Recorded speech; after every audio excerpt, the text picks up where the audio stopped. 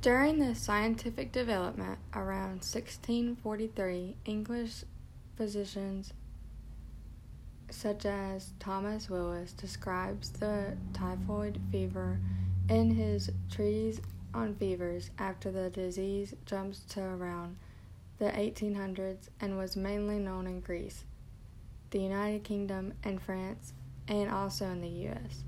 This was such a big impact in these places because it was hard to find a cure as time went on. For example, around 80,000 soldiers during the American Civil War died because they got the typhoid fever.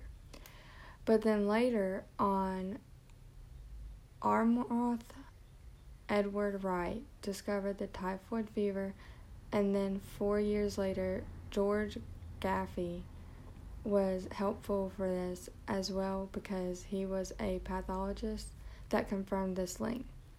To get really in depth of the disease, the first ever effective vaccine for the typhoid fever would have to be around in 1896 because it was introduced for military use.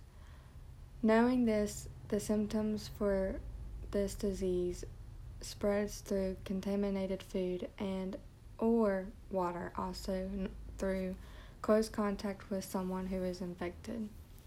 The signs of the disease include a fever or headache and maybe even a rash or abdominal pain, and either diarrhea, also constipation. To get more into knowing about this disease, there were some small outbreaks in the United States, but they continued to get low as time went on.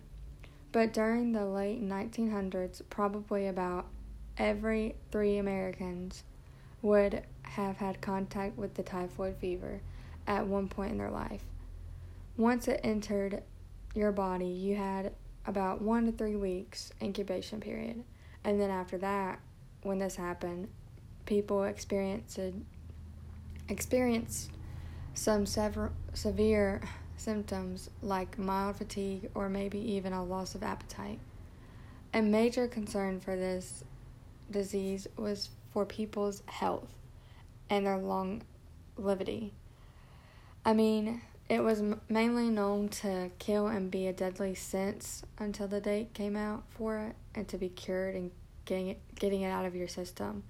So getting into how the typhoid fever comes to like threatening plus scaring others during around 1800 and then on, it is known as threatening infection simply caused by bacteria.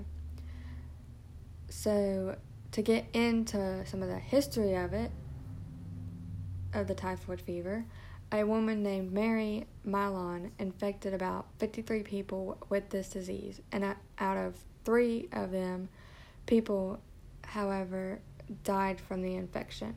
The disease, which is known but now treatable with antibiotics, like I said before, but about 30% back around 1600, then to around 1800 went untreated before a cure was invented. This bacteria that caused the typhoid fever was called Salmonella. This bacteria infects your blood and intestines and is very fearful for people that got to later know this.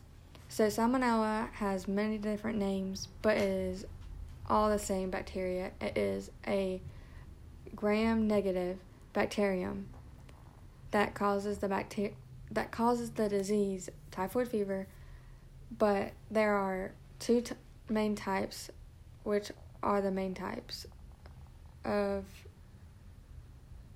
it's called Typhoid. That's another name for Salmonella, and then it's like namely known things are ST1 and ST2. So Salmonella typhi, just for you to know, in case like you forgot, is the bacteria of typhoid fever. It is spreader through the fecal oral, and that is a route from individuals that are currently infected from a carrier of the bacteria. Unlike other things from salmonella, we know that there are no animal carriers of this bacteria, so that being said, you could not catch this disease from an animal. It was only through humans. So only humans were known as the carrier of this particular bacteria. Now I could continue to go on and on about the history, origin, and the outbreaks and get really in depth with the symptoms of the typhoid fever, but I'm just going to say, restating the whole thing that I said, this disease persistently is caused obviously by a high fever, and without antibiotics, people would not survive.